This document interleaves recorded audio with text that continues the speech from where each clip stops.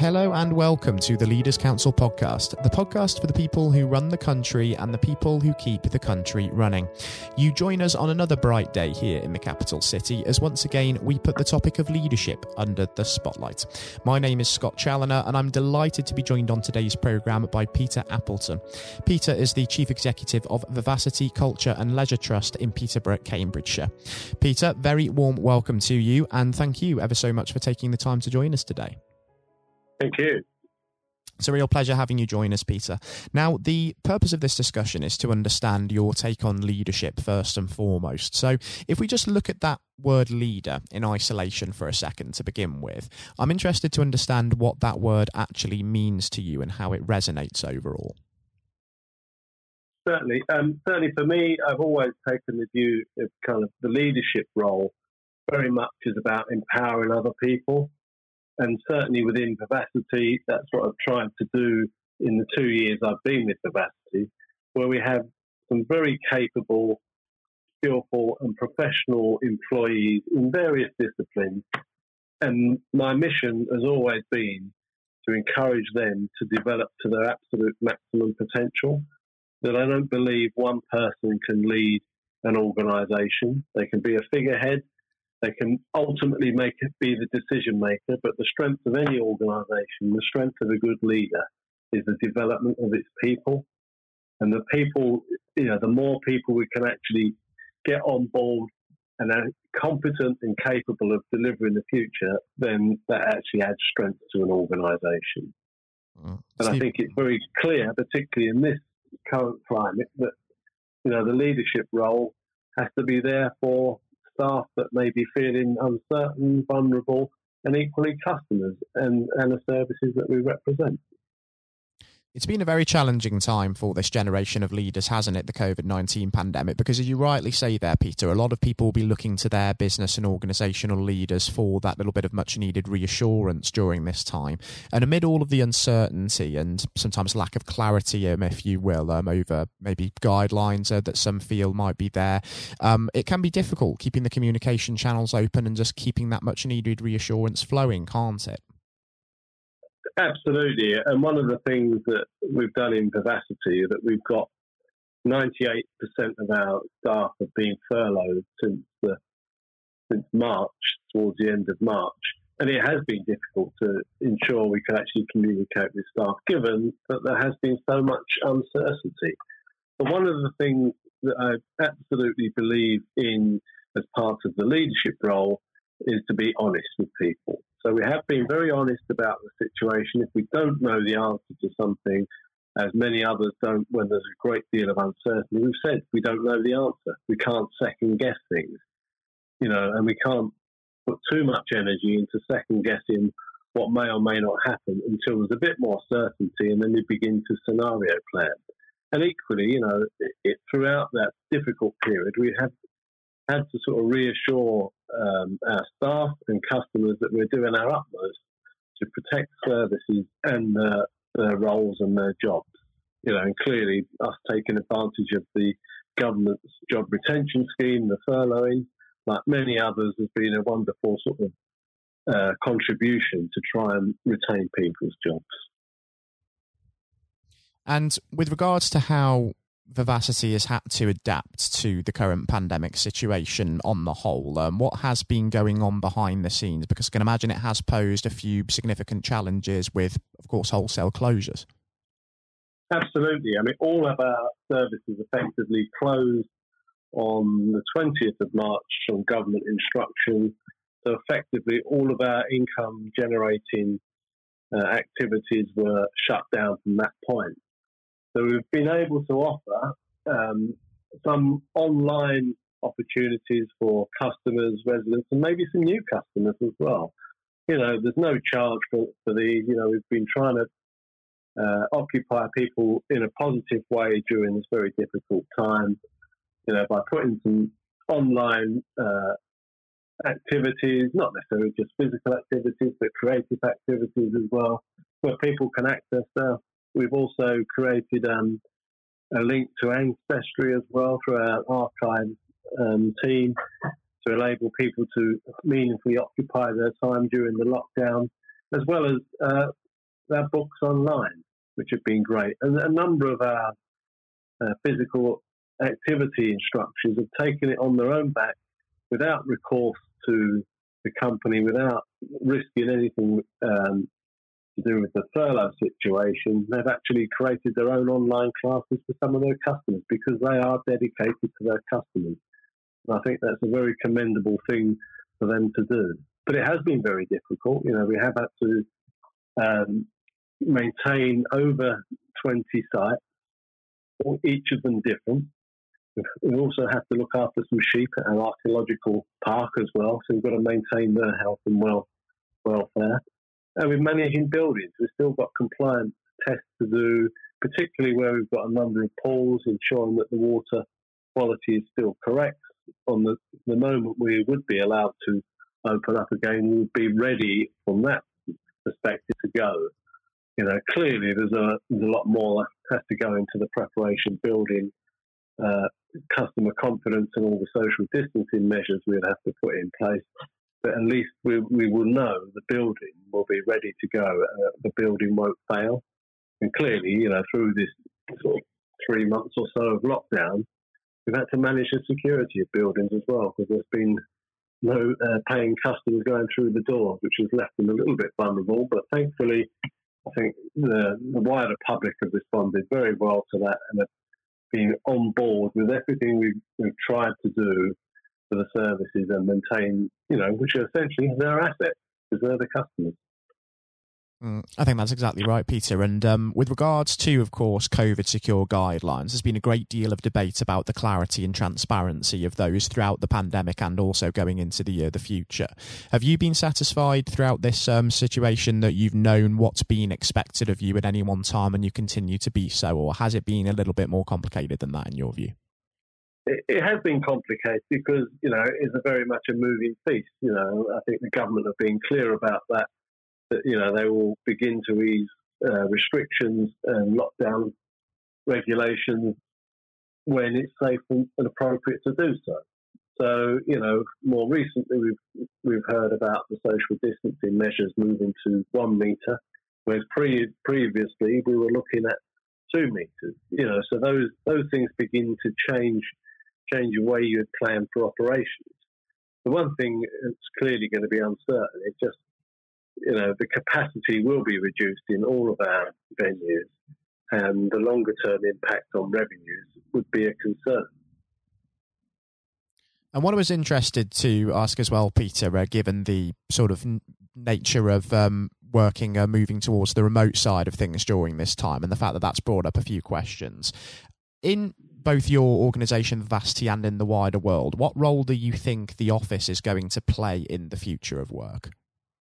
I think things are going to be different, you know, and it's not just our sector. I think it's retail. I think we've all got used to shopping online a whole lot more. So retail recovery, the high street recovery will be challenged undoubtedly. You know, the world will be different. We should be looking to more a blended mix of offers. Now, we had previously offered some online activities, but I do believe that we will probably need to invest more in the online solutions, whether they be it for fitness classes, whether it be for more online books, you know, and things we've stopped doing, you know, because of the circumstances over time, not necessarily COVID related. You know, nobody goes to the library anymore and really borrows a DVD. It doesn't happen because you can download all that. So you begin to kind of change and adapt to a changing world. And I think what we are entering into is a very much changed world. People's behaviours will be very different. And I think for some time, customer confidence will be at the foremost of our minds, because we do need to bring customers back into the services as best we possibly can, and ensuring that they are safe, reassured, and all of that will probably take some additional resource. At the same time, our capacities will be reduced. And if we think about what the next sort of 12 to 18 months might hold for yourself and for Vivacity, Peter, what do you envision for that time as we move into the next stage of the pandemic and begin to look to a more long-term future under the new normal? Well, we've had to. Also, we've almost been caught in the perfect storm. We've been caught in the pandemic situation, which has effectively cost us all our generated income, of which probably around 8.5 million a year is potentially at risk. That's annualised numbers. And it's going to be very difficult. That, coupled with inadequate surety around the future and how we could operate on a sustainable basis. So we haven't had sufficient government funding that hasn't been announced thus far. The local authority have been unable to provide financial support that could offer us a financial future that is anyway sustainable. So unfortunately, we have had to issue notice to the local authority that we'll be terminating the contract and will be returning services back to the council. It's a real shame, of course, that it has come to that, and let's hope, of course, that the situation doesn't pan out any worse than it already has. I have to say, Peter, it's a shame that we're just about out of time on the programme today, because it has been a very informative experience having you on to discuss some of these issues. And, I think it would be great to actually catch up in the next few months as to what has gone on in the time between, because it's one thing speculating about what may happen in future and thinking about all of the uncertainty, and then it's another exactly analysing what's gone on. Yeah, absolutely. I think that would be really worthwhile doing. Our focus at the moment is clearly around ensuring that we can transfer services and staff back to the local authority in a smooth as way as possible, and that for the residents of Peterborough and all our customers, that they can have a relatively smooth transition into a new world. Let's certainly hope so, Peter, for sure. And most importantly, until we do touch base again in future, please do take care and do stay safe with all still going on, because as we both well know, even though things are slowly beginning to reopen, we're certainly not out of the woods with this yet, and there's plenty of time for things to still change. Absolutely, and the same message would be reciprocated to yourselves and colleagues. We're a long way to go yet, but we're making progress. We are indeed. And for those tuning into this, do continue to stay home where you can. Do be vigilant, because it really does make a difference in saving lives. That was Peter Appleton speaking there, the Chief Executive of Vivacity Culture and Leisure Trust. And coming up next on the programme today, I'll be handing over to Jonathan White for his exclusive interview with former England cricket captain Sir Andrew Strauss. Since his retirement from professional cricket, Sir Andrew has become the Director of Cricket for the England and Wales Cricket Board. During his days as skipper, however, he joined an illustrious club of just 3 England captains to have secured the Ashes both at home and away in Australia. During his tenure, he also chalked up the second highest number of Test victories for an England captain in history. Quite impressive. And I hope that you enjoy listening just as much as Jonathan relished speaking with him. That is coming up next. Hello and welcome. I'm Jonathan White, and today we are joined by Sir Andrew Strauss, former captain of the England cricket team and former director of cricket at the ECB. Sir Andrew, thank you very much for joining us today. Real pleasure to be here. Thank you. The pleasure is all of ours. And you've had a distinguished career, as I said, both on and off the pitch in English cricket, recognised not least with your knighthood for services to sport just last year. So congratulations on that. Yeah, thank you.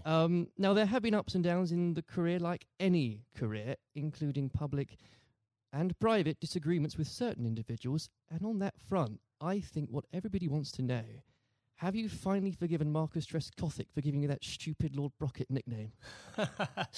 Well, my recollection was that it wasn't Marcus Trescothick who gave me that nickname. It was actually Mark Butcher. He's to blame. I think there were a lot of people. It was the senior England teams at that time who wanted to sort of put me in my place and make sure that I didn't get above my station. So thankfully it didn't particularly stick, other than within those group of players. And you really did try and get on their nerves by getting above your station, because, of course, in your first outing, you went on to score 112.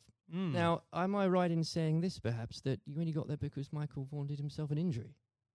Well, that was the reason I got on the pitch in the first place. Yeah, absolutely. I mean, it's often sort of misunderstood or misjudged the role that luck plays in an international career or sporting career, full stop. And, I was waiting patiently in the wings for an opportunity, and it didn't really seem like an opportunity was going to come along. And then, I've only got injured in the nets, and there was my chance, and I had to kind of grab it with both hands if I could. And you certainly did. What was it like then to see your name being put up on the Lord's Honour Board after your first appearance? Yeah, look, I'd just been transported to a completely different world almost. I was a Middlesex player, I was captain of Middlesex, all my focus was on helping Middlesex sort of win the championship and whatever. And then a week later, I've scored a test century, which is something I'd always dreamed out, literally all my life. And then the thought of doing it at Lord's in your first test match. I mean, it was literally the dream. So, and then suddenly I started thinking, wow, hold on, potentially I've got a whole England career ahead of me and everything that entails. So it was a real shock to the system. But I suppose what I was grateful for was that I was relatively old, probably not the right way of putting it, but I was 27 years of age. I was pretty comfortable with my own game, and I was also, I think, mature enough to understand that this was a great opportunity for me, but not to get carried away with it, which is unfortunately what happens with a lot of younger players. Without a doubt, and I think in those early years of your career, it's so important, I think you'd agree, especially when you're learning from other more experienced people, and this can be true of any field, whether it's sports or politics or business, to have somebody there that you can rely on or look up to for guidance. In those early days, was there somebody that you could say to this day that, thank goodness they were there for you? Well, I think in preparing me for international cricket, Justin Langer was a massive source of advice for me. So he was captain of Middlesex a couple of years beforehand and really helped me understand what I needed to do to get there. But then I think on the day-to-day basis, my wife Ruth played a huge role, just in terms of, because I think there is that real danger that you get carried away with it and you think international sport in that goldfish bowl that, you're more important than you were previously, or that whole world is the real world. And obviously all we know is that the real world, nothing's changed other than other people's perception of you. And you need that grounding. And again, that can be true of so many different areas of life. I think so, yeah. I mean, very easy to get caught up in it and end up doing different things, being with different people, sort of trying to enjoy everything that goes with international cricket rather than focusing on the actual international cricket. And itself. In those early days, Andrew, there were lots of examples where you could have got carried away because that team accomplished so much. I think for a lot of people, the 2005 Ashes series is one of the greatest sporting moments of this country's history. Now, we could chat for hours about that, but I know I wouldn't be allowed to, and you've got other places to be, so we can't do that. But if I may, I would love to ask what your highlight was personally for that, but perhaps more importantly, as a team, how were you able as a group to deal with the pressure no doubt you were feeling? Yeah, well, the pressure is like nothing else that I experienced before or after, because, I think it's easy to forget how much of a holy grail the Ashes was back then. We hadn't won it for so long, and it seemed like we'd come up against these invincible Australian teams year after year. So, the closer we got to it, the harder it became. I remember Ashley Giles walking into the dressing room for I think it was in the final day of the series, and I looked at him and he looked absolutely terrible, like just white of a sheet, grey. He looked like aged about 5 years. I went, God, Charlie, you're not looking too good. And he went, yeah, it's not surprising. I haven't slept for 8 weeks. And I went, well, join the club. And I think we'd all been sort of living this behind our own closed doors. And it's just an extraordinary thing. And without doubt, the highlight was, number one, drawing that game at the Oval to make sure we won the Ashes, but also the day after, that open-top bus parade around London, and to understand that we'd broken out of the cricket bubble, that just general sports fans or just people that were interested in seeing England win at something were all engaged and completely besotted by the whole thing. I think that's such a key point, Andrew, because there were so many people back in 2005 that may have not even given cricket a second glance, and it put a whole new generation, especially of children, school kids, into loving that sport. And so beyond the actual competition itself. What a fantastic thing to be able to say was accomplished. For absolutely. Everything you say there is absolutely right. Like we just sort of opened the doors of cricket to a whole new generation. But probably more importantly, it was the one and only time in my life that I got papped outside a nightclub that night when we were celebrating. You know, I felt like I'd really arrived as a celebrity. Yes. It only happened for that one night, unfortunately. But I did ask for a highlight, and if you didn't perhaps give a specific one on the pitch, so I would suggest perhaps that catch at Trent Bridge. No. I mean, the catch at Trent Bridge was, you see a ball, you stick out your hand and it goes in. I think my personal highlight was I scored 100 in that fifth test match under real pressure. And that was one that, that wasn't a moment. That was a number of hours, and I had to dig pretty deep to do that. Now, obviously, not that long later, and you were lucky enough and the privilege, I'm sure, no doubt, to serve as captain. And whether you like it or not, you become the focal point of criticism. You were looked on, up to, and relied upon to be strong, especially when the going gets tough. You become a leader in many senses of the word. During your time as captain, what qualities does one require to fulfill that role? Well, a fair amount of resilience for starters. You know, you're absolutely right. I remember when I got the role, it did feel like the biggest sort of poison chalice of all time, and that sort of a litany of England captains had sort of been churned up by the job prior to me taking over. So there was that sort of realization this is going to be a tough thing to do, and you're going to have to dig pretty deep. But I think actually the most important thing was sort of just pushing all that noise to one side and just clarifying, okay, if I'm going to do this job, what is it that we really want to achieve out of this? And so suddenly that becomes a bit more exciting and a bit more enticing, the idea of, well, we can do something that's never been done before here, and I've got the opportunity to play my part in that. So, I think that was a big part of it for me. I think a lot of those qualities around leadership, I don't think you have them until you're in that situation. Absolutely. And it's very hard to prepare yourself properly for those sort of situations. And when managing a team, you're required to manage, of course, what some people could call big personalities. Others could use different, shorter words. How poisonous can it be, when players, and indeed, and this applies again to so many different areas of life, when individuals think they are perhaps more important than a team?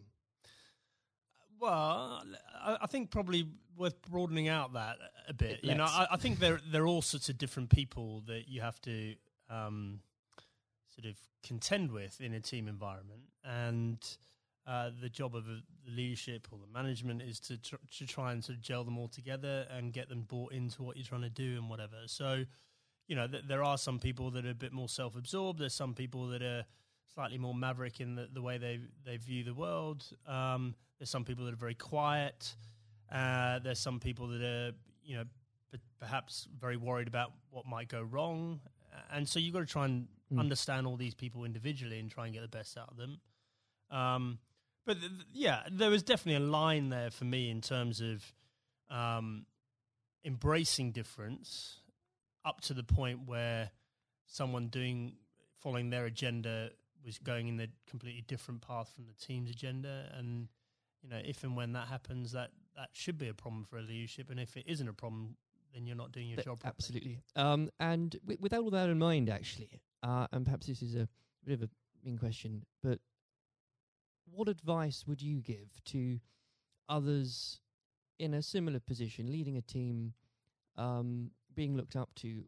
What would be the key advice you'd give to them, and that you couldn't really do without it? Just generally about leading a team? I think so, yes. Okay, number one thing about leadership, I'm absolutely certain about this, is that the people you're leading need to know that you care about them. And if they genuinely believe you've got their best interests at heart, they will forgive all sorts of other inadequacies you might have, and I definitely had many. Because they'll know your heart's in the right place, and they'll feel comforted. There'll be a degree of sort of psychological safety or whatever you might term to to make sure that the team comes together when the going gets tough. If they genuinely don't believe you care about them and you're in it for yourself, doesn't matter how charismatic you might be, it doesn't matter, how gregarious and how impressive you might be as a person, they will be wary of you and they will start looking after their own interests very quickly. Now, in 2015, obviously, you were appointed as Director of Cricket at the ECB. You took some pretty major steps early on. You brought in Trevor Bayliss as coach, was brought in. You put a much greater emphasis on limited overs cricket. Now, in the abstract, what had you identified that needed to be changed for English cricket? And were there qualities that you had developed, you'd found out you had as England captain, that you were able to bring over the job? Okay, so the first thing was we had this unbelievable opportunity of the World Cup on home soil in 2019. I was sick and tired of watching us make the same mistakes in World Cups, and this includes my time as captain. We just kept on sleepwalking our way into it and pretending everything would be all right on the night, and it never was. And so I definitely made it our priority to win that 2019 World Cup. I thought that was more important than anything else that was going to be taking place in my tenure. And I knew in order to do that, we had to completely shift our perception of white ball cricket. Quite a radical shift from what we were coming from. Yeah, but the rest of the game had moved on. And the rest of the game had understood that white ball cricket was playing an increasingly important role in both financially, but also in terms of players' focus and interest. Yes. And we had to move. In fact, we didn't have to move at times. We need to get ahead of the time. So, we had to completely shift both our philosophy, but also the way we played in order to do that. And I was very lucky having both Trevor Bayliss and Owen Morgan, who were prepared to sort of role model that and lead that through. And the second part of your question around what had the England captaincy sort of done to prepare me for the role, I think I was comfortable leading. I knew the environment. I knew what I was getting myself into. And in the early days, I could leverage some of the relationships that I had with the players. But actually, I found it a very different challenge because you are so far removed from what's going on the ground. Right. And so, you're relying on other people to have to buy into what you want to happen and then do it themselves, and often in different time zones in different parts of the world. So that was a very new experience for me. Well, I think the strategy paid off, and I don't know about you, but when watching that World Cup final again, as so many people did in this country, it's once again inspired another generation of especially school kids who again might not have given cricket a second look, who have now become avid cricket fans. I know of some, and what a wonderful thing that must be. Yeah, it was an incredible day, wasn't it? I mean, I think in our vision, like when we're talking about the opportunity of winning the 2019 World Cup, I had this vision in my mind of Lords on a sunny day and a close finish and the incredible kind of, emotion that went with it. No one could have dreamt how it played out. I've never seen anything. I've never seen a game of cricket like that in my whole life, and for it to be the World Cup final was quite extraordinary. I know some fantastically avid cricket fans who were Googling there and then what exactly the rules became, because so was I, actually, yeah. Absolutely. Now, Andrew, in your wife's memory, you established the Ruth Strauss Foundation last year. In doing so, whether you'd admit it or not, yourself and the foundation has become an inspiration to thousands, husbands and wives, mothers and fathers, sons and daughters. Please do take some time, if you wouldn't mind, Andrew, to explain to the listeners the work the foundation does and what it's been like to lead a project like that. Yeah, thanks. Well, look, I mean, we obviously had a very tough journey as a family. First of all, Ruth being diagnosed. Ruth was someone that was always well. You'd never think she was going to be someone that was sort of laid down by cancer. And for us to find out that she had lung cancer was extraordinary. She'd never smoked a cigarette in her life. And I think we all had this perception of lung cancer being a smoker's disease. Absolutely. And so just having gone through the experience and obviously some very low times and us coming to terms with the fact that Ruth had stage 4 cancer and she was going to die, we learnt a lot in that process. And thankfully we had time for me to speak to Ruth before she died about legacy and what we could do to make something positive come out of, this experience we'd all been through. And so after she died in December 2018, I came back and launched a foundation with two focuses. Number one, to fund research into these rare forms of lung cancer. These are the non-smoking lung cancers. 5,000 to 7,000 people each year in this country are diagnosed with these. No one knows why they're getting them, but they're on the increase, and it's young women that are affected more than men. Extraordinary numbers. Yeah, I mean, in the list of top 10 cancers, it's number 8. Rare forms of lung cancer, number 8. So it's not really rare. It's probably a misnomer, but it's we're really lacking in funding and understanding.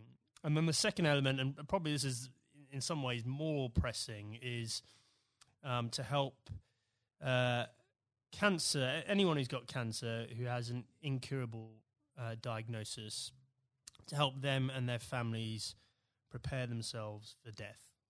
And so in order to do that, we need to be able to find ways of them having open conversations with each other, because if you do this well, it should help the bereavement afterwards if you're well prepared for it. It's not something people like to do. I was very lucky that Ruth wanted to do it. But also we have to have that debate about the taboo of death and, effectively how uncomfortable we are talking about it, and certainly how bad we are preparing for it. If you think for a moment about antenatal classes before you have your baby, like how we're preparing you for how your life's going to change, and we do nothing around death, even though we're all going to experience it in one way, shape or form. And, I think as a society we need to be better than that. We've come a long way in so many different areas, and especially around mental health, and we can do better about death. There's no doubt about it. Well, I think the foundation is leading the way in breaking taboos on that front, because they need to be broken. I know the foundation is going out some events later this year, so if you could tell us about some of those, that would be... Yeah, so we've got a couple of big ones coming up. So the Westminster Mile, which is a very inclusive... If you're think about a marathon, but just think about just doing a mile of a marathon rather than 26. Sounds ideal. So we've got grandparents, we've got little kids, we've got people pushing prams, so that we're going to get as many people as possible to play their part in that and raise some funds. We've got the Red for Ruth Day at Lord's again, so that was an incredible day for us last year. Whether you were there or not, especially if you were there, I mean to say, but whether it was the photos in the papers the next day, what an I think it was the 15th of April, wasn't it? What an extraordinary day, and what an overwhelming day that must have been for you. Yeah, absolutely. Well, I mean, an Ashes Test match is a big day anyway, yes. And then for us to have that extra element of the Red for Ruth Day, and to see the wave of support, myself and the boys were incredibly profoundly affected by that in a good way. We felt so much love and support there.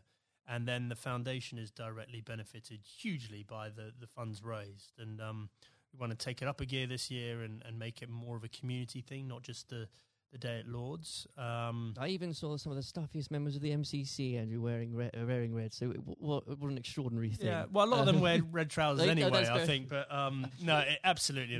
They were right behind us. And, we really want that to be something that's embedded in the English summer, just like the McGrath Foundation Days in Sydney in Australia. Well, it's been a complete inspiration, and I very much hope we can talk about that perhaps late in a few months as well. Absolutely.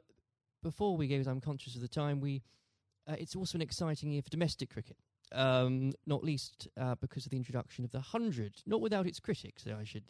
Andrew, I know you're a big proponent of it. The Blast has clearly shown that the short form of the game has brought cricket to a new and growing audience, exciting games. What do you say to those that ask, why do we need the 100 as well? So the 100 is the most important step forward in domestic cricket in this country ever.